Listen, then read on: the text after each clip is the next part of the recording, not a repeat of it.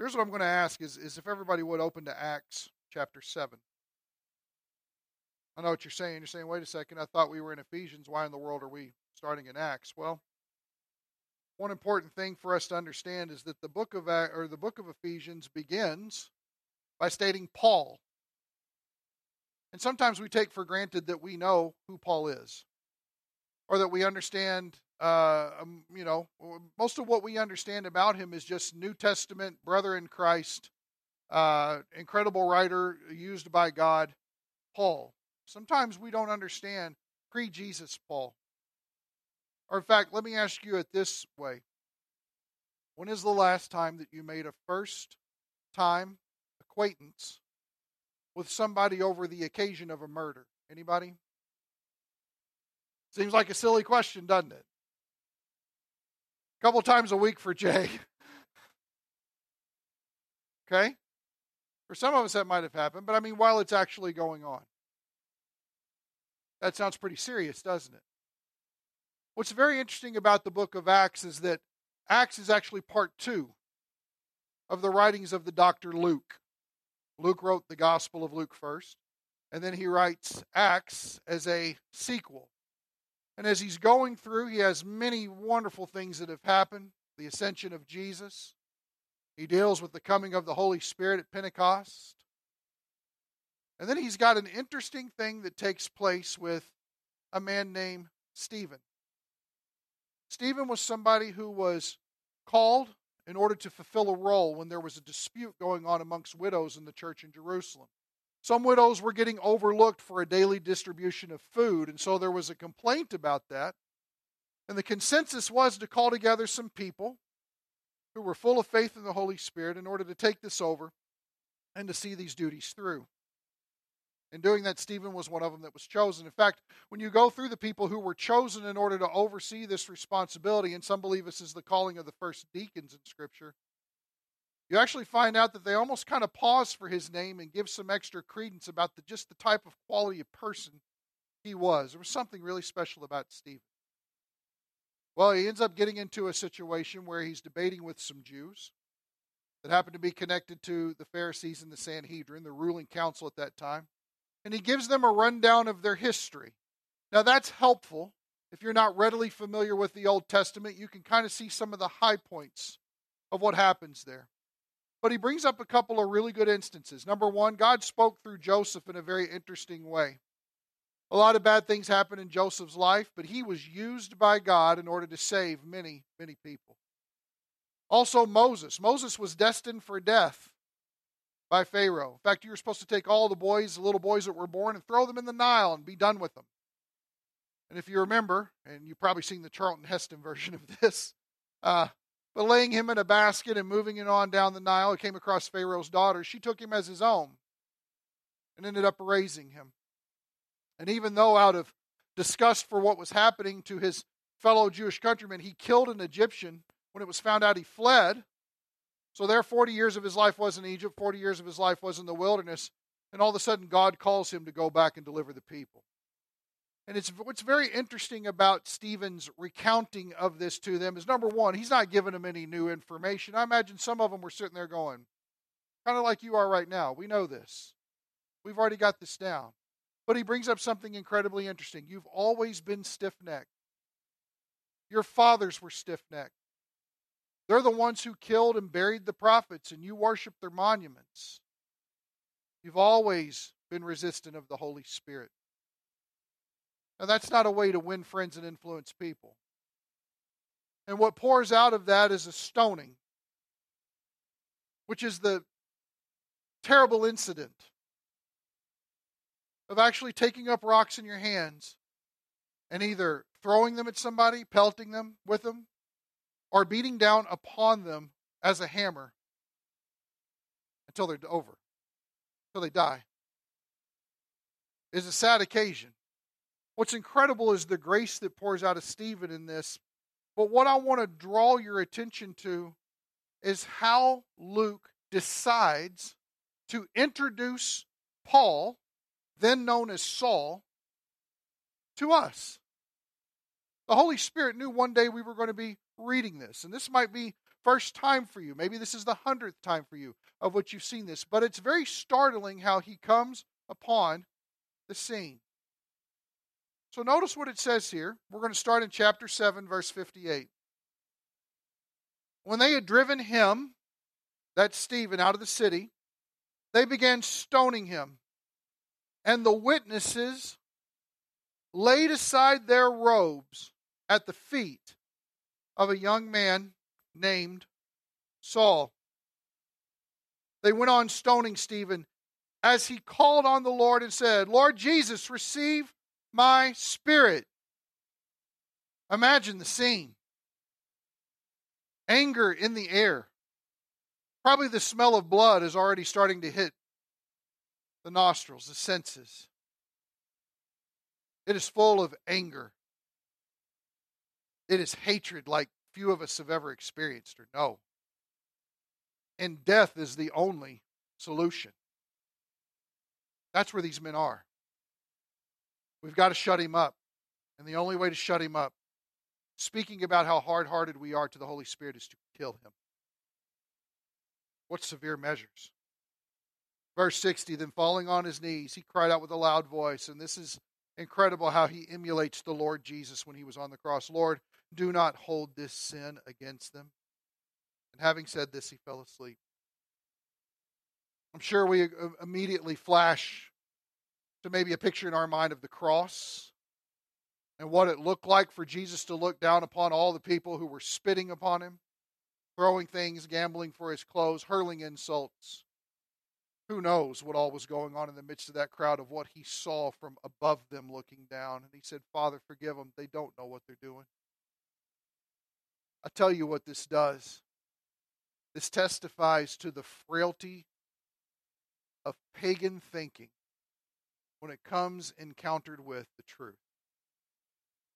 The Word of God making someone so hostile that they've got to vanquish it in a moment.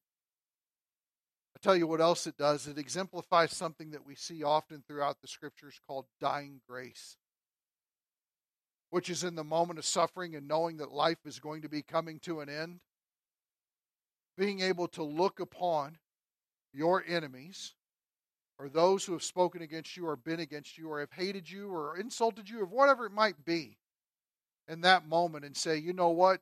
If for no other reason that they're created in the image and likeness of God, I hold no grudge. What an incredible unfolding. Chapter 8 shouldn't stumble us by the number there. The narrative picks right up and moves us in. Notice how it hits at him. Saul was in hearty agreement. In other words, he was consenting to this. He was joining in. He said, yes, this was completely right. And his conscience was not conflicted. Now, either it was dulled to the idea of murder, but I think what we're going to see is there's something else that was going on here. Give it a chance for it all to unfold.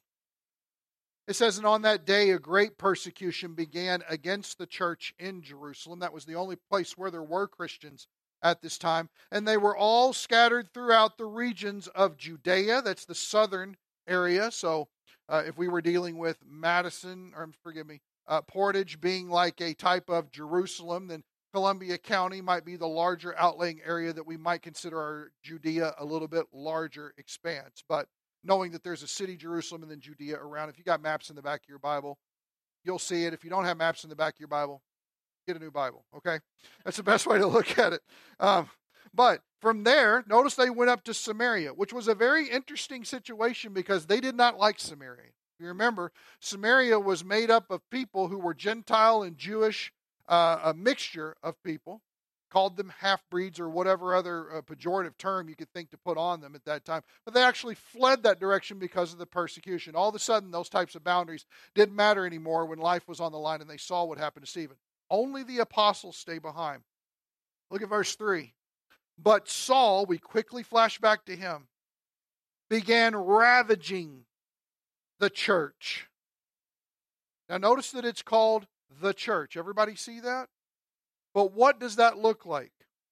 entering house after house. Now, whether that was the house of known Christians at that time, whether it was that the Christians were having their worship gathering time in house to house, we don't know which one it was. But can you imagine knowing what had happened to Stephen and it spreading across the news wire and getting that at your door? And notice what he brings up about this, what Luke wants to say. He was dragging off men and women. You know what that says? Saul didn't care. What he cared about, Christian or not, follower of Christ or not, believer or not, because this has become a threat to the true God of Israel, Yahweh. Now think about how close and yet so far away a mindset like that is. You can't deal with this Jesus. He's obviously an imposter. He says here, dragging off men and women, he would put them in prison. He would make sure that incarceration was the destiny for them. All of a sudden, when we pick up with Saul, it's a completely different picture than what we read about Paul, right? This is the guy who wrote 1 Corinthians 13, right? Love is patient, love is kind. Right? And you're like, well, I hope Paul's that way too. You know? Saul wasn't patient. Saul wasn't kind. Saul was not long-suffering. Saul was not willing to bear one another's burdens. In fact, if we understand anything about Saul, we find out he's a zealot. Now, what's interesting about this is this dispersion of the church from persecution was a good thing.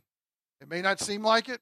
Horrible things were taking place, but here's what you found, is that from chapter 8, verse 4, pretty much until the end of the chapter, you have thrust to the forefront someone named Philip, and he's described as an evangelist.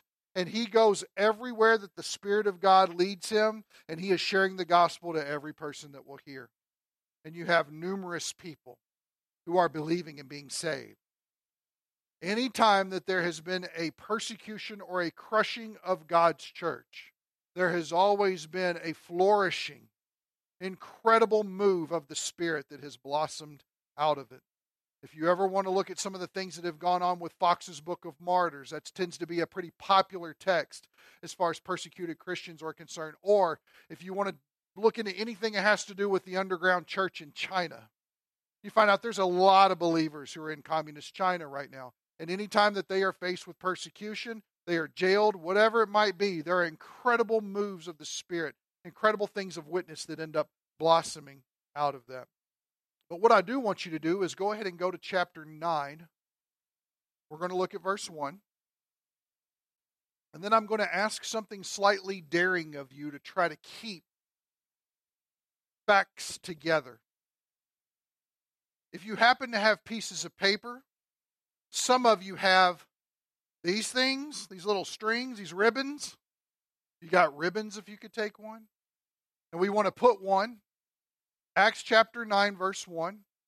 And then I'm going to ask you, I know I'm asking a lot this morning, okay? But then I'm going to ask you to turn over to Acts 22, verse 1, and maybe put a marker there. Maybe you just need to write it down. We'll go as we refer to it and take a look. And also Acts 26, verse 1. And here's the reason why I'm asking you to do this. Acts 9, Acts 22, Acts 26. The reason why I'm asking you to mark those places as we read through is because the first thing that we're going to see in Acts chapter 9 are events as they took place chronologically in real time. Somebody might say, this is how it went down. Okay? And this is Luke's accounting in real time of Saul, when he comes face to face with the Lord Jesus Christ. And what was this like? The interesting thing about chapter 22 is Paul's defense against Jews who have been riled up because the accusation is being spread around that Paul is actually telling people, you don't have to keep the law anymore. You don't have to mess with that stuff anymore. And he's telling them not to be law keepers, and he's speaking against God's word. Well, Judaizers take that very personally. And so a riot was getting ready to break out, and he requested that he get up in front of everybody and he speak to the crowds. And you can actually see, I think it's the Tower of Antonia or something like that. There's actually, the place is still there. in Jerusalem to this day, where he was standing on the stairs and he was speaking off the edge to all of these people who were crammed in there. And right before that, they were beating him before some Roman guards came in and got him out of this situation. But he wanted to speak to the crowd. And he's going to recount the Acts 9 situation with a little bit more detail that we need to take a look at. And then in Acts 26, he's actually standing before royalty. He's got King Agrippa. He's prisoner of Rome. He's in the presence of Festus. Festus has King Agrippa and his wife Bernice come to visit. He says, hey, I got this really unusual case here. I want to share it with you. I want to bring this guy out and you listen to him for yourself. And so there's going to be another recounting of this situation where he's going to give us additional details. Is everybody ready for a ride? Okay, great. So here we go. Acts chapter 9, verse 1. Now Saul, watch this, still breathing threats and murder against the disciples of the Lord, went to the high priest. Now here's what this gives us an insight on. Number one, his anger is unabated. He is still about tracking these people down and making them pay the full price for their personal convictions. If there were ever a religious terrorist to be concerned about in the first century, it was Saul. He was so sold out to Judaism. In fact, indulge me for just 1 second. Dave, if you wouldn't mind, bring up Philippians 3. And look at this little passage. If you want to write it down here. Something that he brings up to the Philippians when he's writing. Notice what he says. Although I myself might have confidence even in the flesh, if anyone else has a mind to put confidence in the flesh, I far more. Why? Why would your flesh be so? Now what he's talking about is Christlessness. Who he was without Christ. He was circumcised the 8th day, according to the law, of the nation of Israel, okay? Of the tribe of Benjamin, okay, so he's got his nationality established, what tribe he belongs to, a Hebrew of the Hebrews. There was nobody more Hebrew than me, is what he's saying. I was the Hebrewist, if that makes sense. But there was nobody more sold out to the cause of being a Jew and all that it represented for the proud nature that we should have, because we alone are God's people on the face of the earth. Notice it says, as to the law, a Pharisee. I kept it completely. I was strict about this. I was upholding it to the hilt. But notice what he also says. Let's move on here. As to zeal, where we get the word zealot from, right? A persecutor of the church. If you want to know how serious I was about my Judaism, I went against people who disagreed with me. Anybody know what that's called today? Politician. All right, moving on.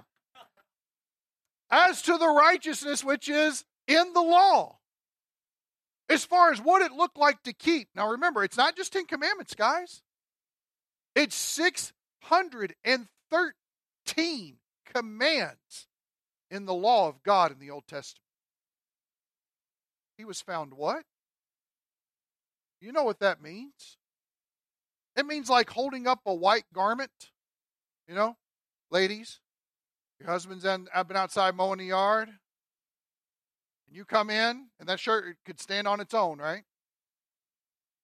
But instead, when you pick it up and you hold up the armpit areas of it, as white as could be. You can't find any blight. There's no charge against Saul. Nobody could ever come to Saul and say, you broke the law. Now, type A, probably, incredibly disciplined, incredibly methodical, serious, not letting anything stand in his way of being the perfect legalist in spades. So when he comes in, breathing threats, back to chapter 9, verse 1, and murders against the church. And when it says here, against the disciples of the Lord, he went to the high priest, he's got to get some authority. Now think about how smart this is on his part. I'm doing a pretty good job here in knocking these people out. I could do more if I had more. So let's make it legal. That's where everybody goes on a situation like this. Religious legality. The high priest, if he can just sign off saying, you know what? Paul has our blessing to go do this. Boy, think about what I could do. Now watch what happens here. He says here, and he asked for letters from him to the synagogues at Damascus. Why? Because that's where the Christians would have fled to. I'll start there. And I'll talk to my brothers in Judaism, and I'll find out where these Christians have come from. And then we'll track them down. Notice, so that if he found any belonging to the way. Now you have to be careful with that nowadays, because there's been actually a cult that's come out of this called the way, and I think it kind of died out in the 70s. But back then, they didn't know what to call it. In fact, they weren't called Christians until the church in Antioch in Acts chapter 13. At this point, they're just known as the way. Now that seems kind of good, right? Because Jesus is the way, the truth, and the life. Everybody with me? Okay, so notice, belonging to the way, both men and women. Again, he doesn't care. He might bring them bound to Jerusalem. Put them on trial, send them to prison. I don't care. Well, the problem is that they believed wrong. Does this sit well with anybody? As Christians, we're like, well, no. But I mean, just think about it in a general societal construct. Good grief. How about this? Turn with me to Acts 22.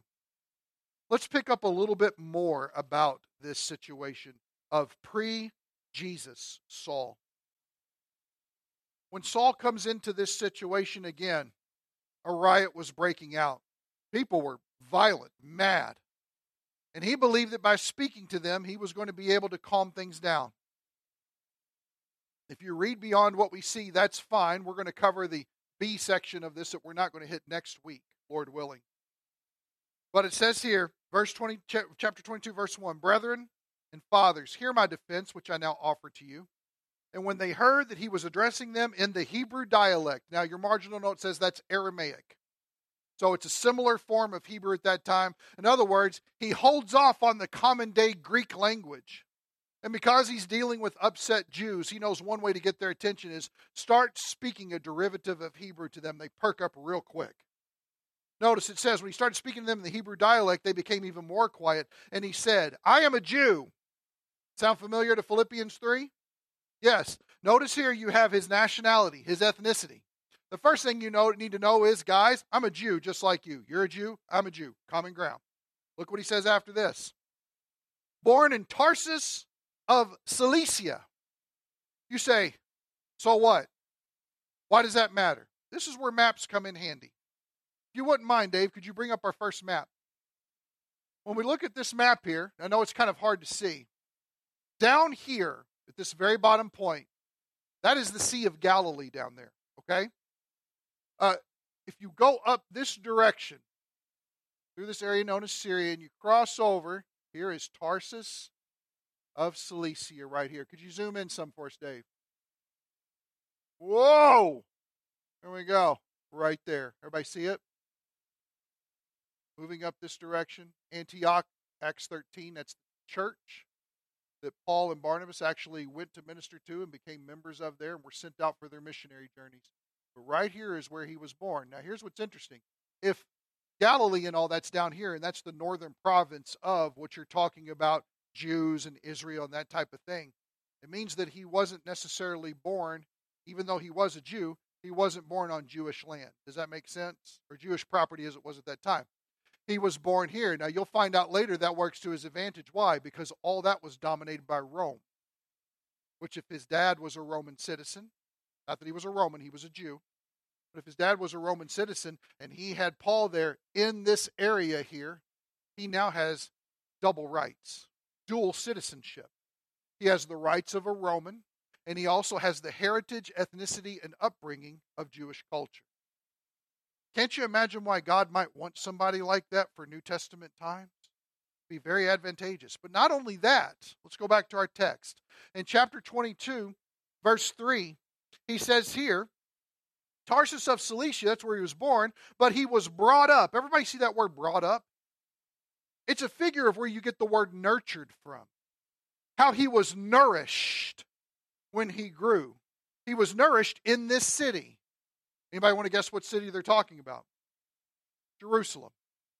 Even though he was born as a Roman citizen outside of the area, he had spent enough time growing up through his years to be nourished in the Jewish culture. So he's completely familiar and was probably part and parcel with everything that was going on in Jerusalem. In fact, we're going to see that that's what happened. But notice the next one here. He was educated under Gamaliel. You say, so what?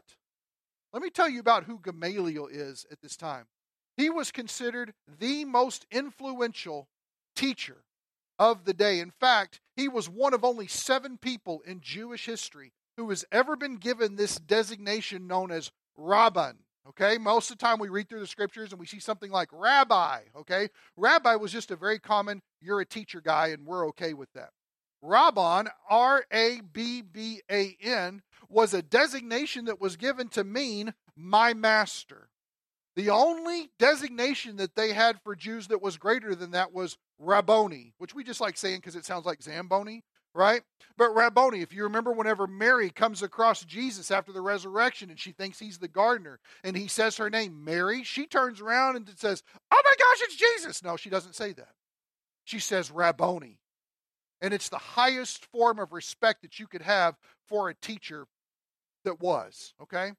He was so elegant in the way that he handled the law. He was known for his piety and his learning. He was considered the most influential Pharisee of his time. He was part of a gracious school of teaching in Judaism known as the Hillel school. Some of you might be a little bit more familiar with that, but it was incredibly orthodox.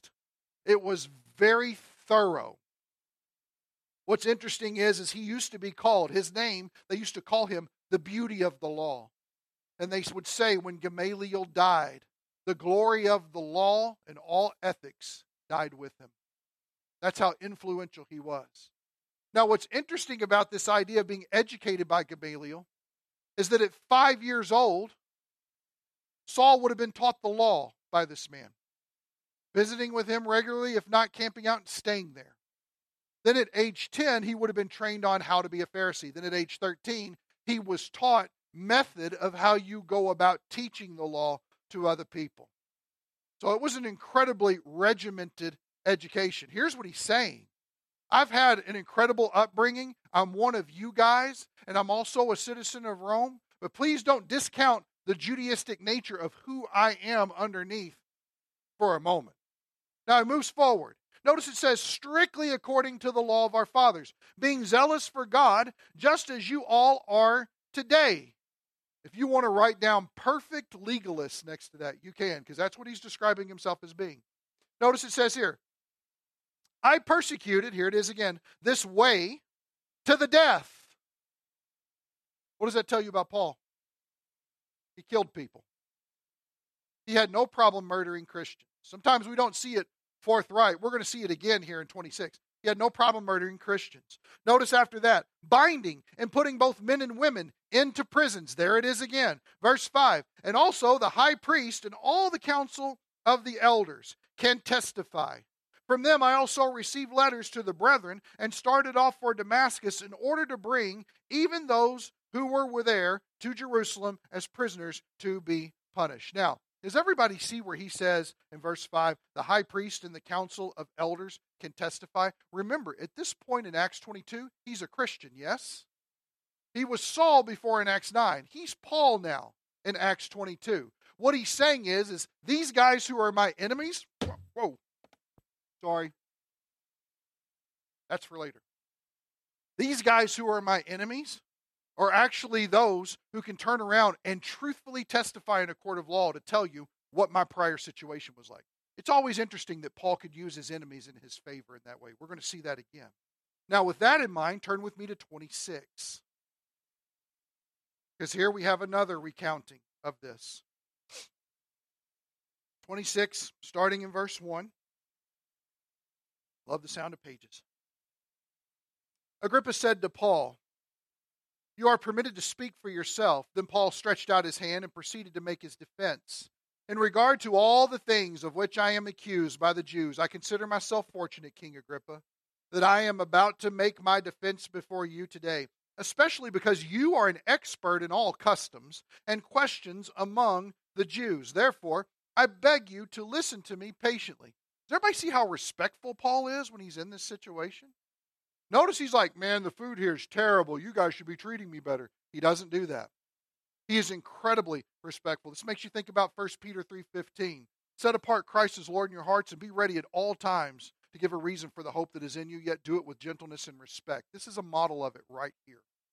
He says here in verse 4, so then all the Jews know my manner of life, look at this, from my youth up, which are from the beginning, was spent among my own nation and at Jerusalem. Since they have known about me for a long time, if they're willing to testify, notice how he's using his enemies again to talk about they've known me since I was a kid. He says here, that I lived as a Pharisee according to the strictest sect of our religion. And now I am standing trial for the hope of the promise made by God to our fathers. The promise to which our 12 tribes hope to attain as they earnestly serve God night and day. And for this hope, O King, I am being accused by Jews.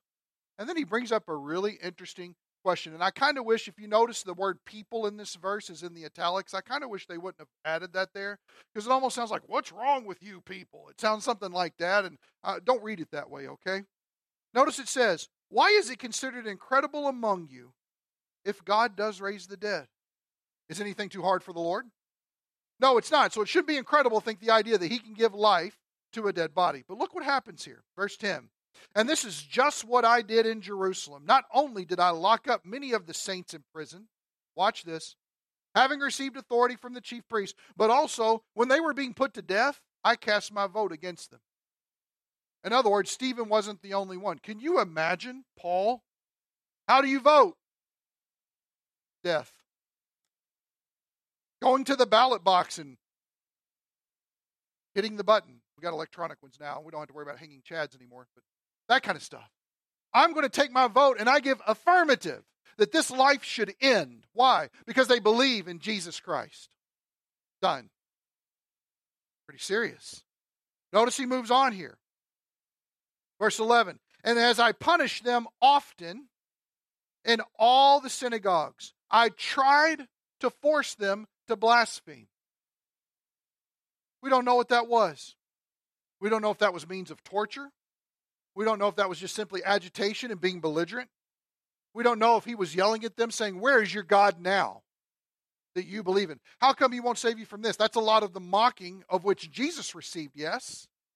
Tell us, King, who struck you? You can almost hear it echoing for what happened to Christ in this situation. Paul was just getting them, please speak against this name Jesus. I just want to see you do it. That'll show how frivolous this faith is that you have, how terrible this way is. I tried to get them to blaspheme, and being furiously enraged at them, I kept pursuing them even to foreign cities. Isn't that Damascus, of which you got letters for? Let me give you an application for this. This is bad, isn't it? It's interesting because Luke's nice on us. He's easy on us. Hey, here's something that's wrong here. And if you go a little bit further, you find out that it was actually this much that was wrong. And then when you get into Acts 26, you actually find out that Paul was super messed up. Right? There's just something that was driving him that was just full of hate and evil. We know how this ends. We're going to see it here in a minute. No one's too far gone for the Lord. Not one person. Not one person that we would ever take a look at across a restaurant. Not one person we would ever see on a street corner. Maybe we're just sitting at a light, and we might be tempted to think in a moment in our mind, there's no way. With what that person has written on their car, there's no way. With what that person's listening to, there's no way. I saw how they treated that person when they came out of their store. That's no way. Stop. With God, there's always a way. With Jesus, there's always a way. And we're dealing with the worst of the worst in this situation. Luke wants to paint this picture. He's taking the jeweler's cloth and he's laying it down so he can slap the diamond up there and you can see it for its full glory. That's intense. Not to mention the fact that Jesus has already died for every person. He tasted death for every person. He's the propitiation for our sins, not our sins only, the sins of the entire world. Salvation is an offer to every person. Even horrible people? Yes, horrible people. Everybody know what happened 500 yards from here?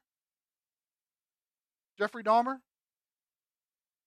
And what were the reports coming out of the prison at the end, right before he got killed in there? He accepted Christ. And what did people do? No. Nope. Wasn't real. Do they realize what he's done? Guys, it's precisely what he's done that makes him the candidate for grace. It's like when we come to church and we're expecting perfect people to be filling the seats. No. I'm glad you can laugh at that, man. There are some times when you walk amongst a body of believers and it's as stiff as a board, and if somebody sneezes wrong, it's going to be on Facebook the next. Can you believe how they sneeze during church? Is that really where we are as a Christian culture? Sadly, yes, it is. Now, here's the amazing thing about this. Remember, Acts 9 is the first actual historical account. 22 and 26 are retellings. Notice that Paul does not hold back how bad it was. Everybody see that?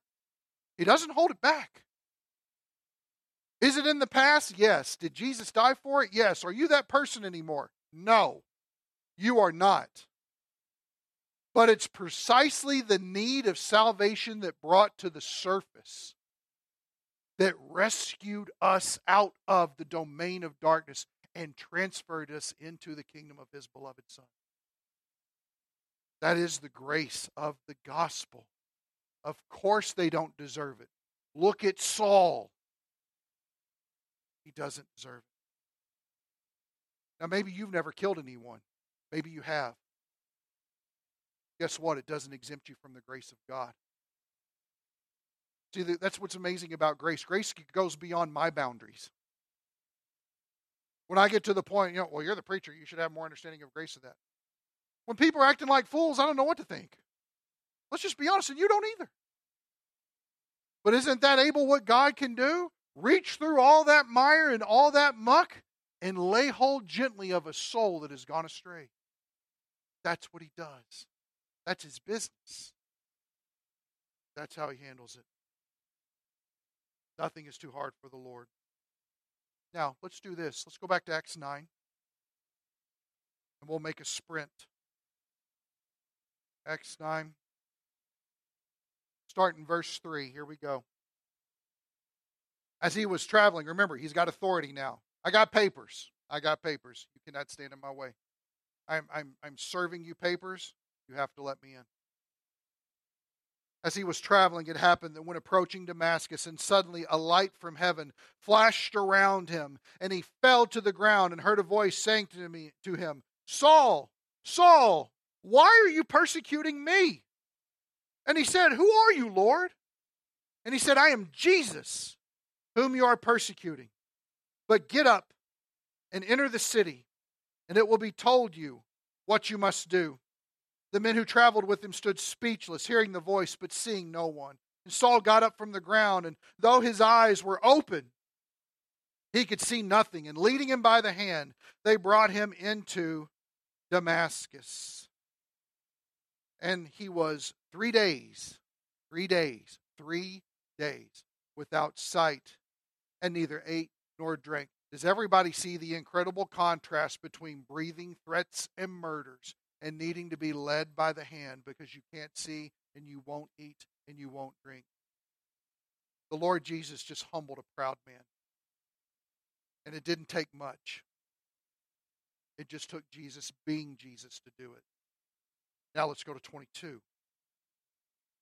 Where we left off there was verse 5, so we'll pick up in verse 6.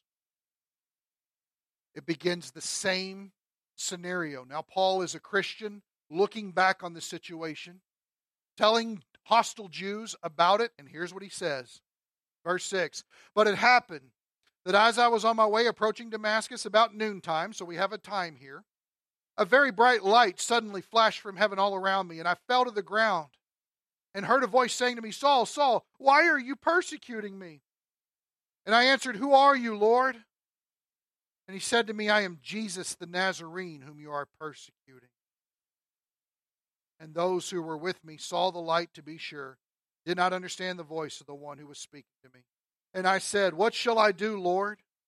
And the Lord said to me, get up, and go on to Damascus, and there you will be told of all that has been appointed for you to do. But since I could not see because of the brightness of that light, I was led by the hand by those who were with me and came into Damascus. A little bit more information, same scenario. Turn to chapter 26. Look at verse 12. While so enraged as I was journeying to Damascus with the authority and commission of the chief priests, at midday, O king, I saw on the way a light from heaven brighter than the sun, shining all around me and those who were journeying with me. And when we had all fallen to the ground, I heard a voice saying to me in the Hebrew dialect, Saul, Saul, why are you persecuting me? It is hard for you to kick against the goads. And I said, who are you, Lord? And the Lord said, I am Jesus, whom you are persecuting. Who are you, Lord? I am Jesus, whom you're persecuting. Okay, pause. Out of everybody's name that I took record of that we've incarcerated, whether man or woman, put on trial, voted for, and tried to get to blaspheme, there wasn't a Jesus who popped up in any of this. Do you think that was Saul's reasoning, Paul's reasoning at this moment? I don't think so. Notice that he calls him Lord. Who are you, Lord? Here's what's interesting. Have you ever been talked about because of your faith? You ever been persecuted for it? You ever had anything thrown at you for your faith? You ever been belittled for your faith, torn down? Family members reject you for that stuff? Here's what Jesus says when he says, why are you persecuting me? When someone persecutes the church, they're persecuting Christ. We are his body. He takes that very seriously. And if somebody wants to come against the message of the gospel, the truth that we try to live, the love that we try to show, the mercy that we want to extend, they've drugged Jesus into the picture as well. Why? Because he won't let you and I go somewhere without him. The indwelling Christ is who we take. So there is never a time when, good grief, I'm going through this alone and nobody knows what I'm dealing with. No, Jesus is right there with you and he's suffering the brunt of it alongside you. He didn't leave. He didn't bail. He said, you know what, this just got too much. The cross was something, but this isn't, I can't handle this. He didn't do that. Notice that he doesn't belittle it. Paul, any sin against my church is a sin against me directly. It's not that you, an unnamed Christian person, have a beef. It's that you and I need to have a talk. What else do we see? What an incredible phrase here that we don't have in the other two accounts. Look at verse 14. Saul, Saul, why are you persecuting me? It is hard for you to kick against the goads. Some of you are like, I don't even know what that means. And that's okay. I want to be able to tell you. I found a perfect description by a man named Alexander McLaren. He did a sermon called Christ's Remonstrance. Here's what he says. The metaphor is a very plain one. The ox goad was a formidable weapon some 7 or 8 feet in length, shod with an iron point, and capable of being used as a spear and of inflicting deadly wounds at a pinch. Held in the firm hand of a plowman, it presented a sharp point to the rebellious animal under the yoke. If the ox had readily yielded to the gentle prick given, not in anger, but for guidance, it had been well. But if it lashes out with its hooves against the point, what does it get but bleeding flanks? Paul had been striking out instead of obeying, and he had won by it only bloody hawks. It was an instrument that was used that whenever a yoke was put on 2 animals in order to pull a plow across a field, this younger animal who might not be so trained to it would be resistant of learning the direction and the mannerisms and everything that had to go on with this idea of being and growing up to be a successful ox to take that other one's place. And so there would be this pole with a metal end that would be there so that every time they would kick back against it like this, that it would meet that sharp point. And while there would be just a little bit of prodding in order to help move this way, obey this way, guide this way, you decided that you had an ox that was incredibly rebellious, they would only end up injuring themselves. In fact, he capped this off with this: your own limbs you may wound, but you won't do the goad much harm. See, here's something that Paul didn't realize. Jesus was after him. How do we know Jesus was after him? He watched the death of a man that refused to give up his faith. He was watching coats while they stoned a man, and all he heard were cries of forgiveness coming out of him. I don't know if you know this, but anytime you see a demonstration of forgiveness that takes place, it is a cry of God that is reaching out to you to try to minister in some way. And especially if you don't know Christ, it is definitely trying to reach you. Where else in this world is forgiveness found of such a perfect measure? We don't have a place. So sometimes the goad is necessary. Paul, it's impossible to fight. It's going to wear you out before it does me. The Lord Jesus will not give up in pursuing. That's what we need to understand about this. Let me ask you a question. Do you know someone who's currently kicking against the goads? If that's the case, write their name down and pray for them. Pray for them. Pray that they would submit easily instead of going the hard way. Pray that they would look at what the Lord wants and saying, God, I got nothing else. It's got to be you. It's got to be you. Maybe it is you. Maybe you're here right now and saying, you know what? I know what the Lord's been wanting me to do. I've been kicking against him for years now. Maybe it's me. Here's the last thing I want you to see when we wrap up. I know we're going on time here. Acts 9 was an account. But 22 and 26 were something that we've missed for a long time in church. And that is called a testimony. It's a testimony of what God can do. Every single person in here, if you're a believer in Christ, you have a testimony. You have a jeweler's cloth of which he has placed a perfect diamond upon. All of us have something to which we can unfold for someone else to explain to them the futility of life beforehand and the blood of Jesus that washes white as snow on the other hand. Every single person. How is your testimony?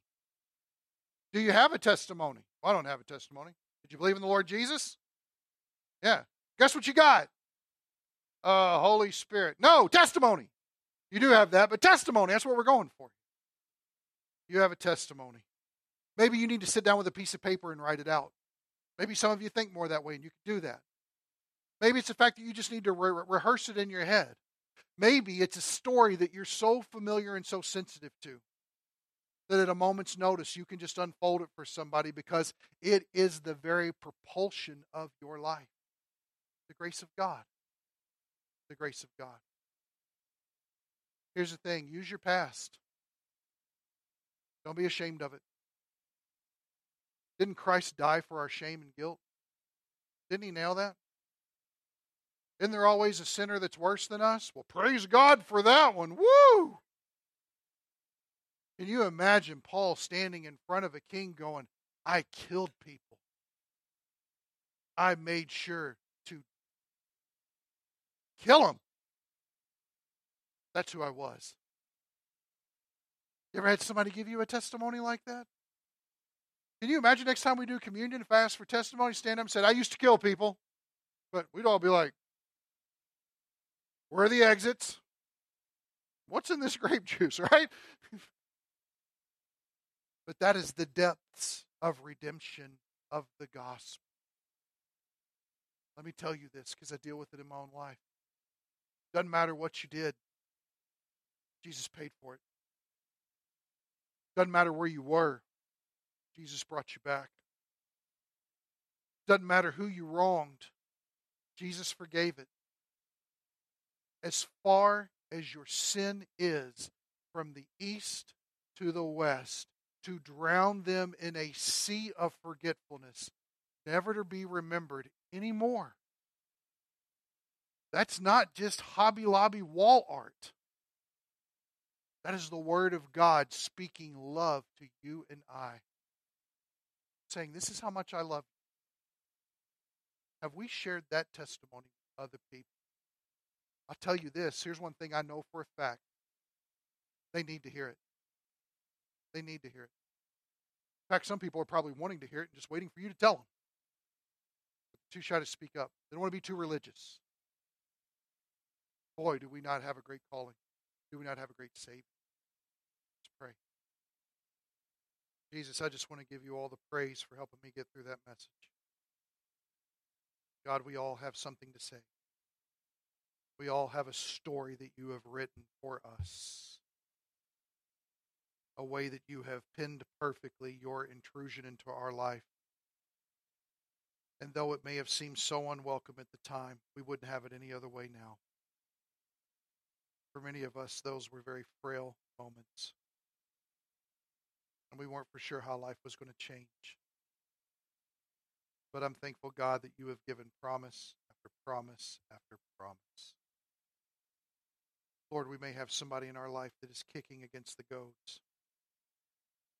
And it's gone from annoyance to pain.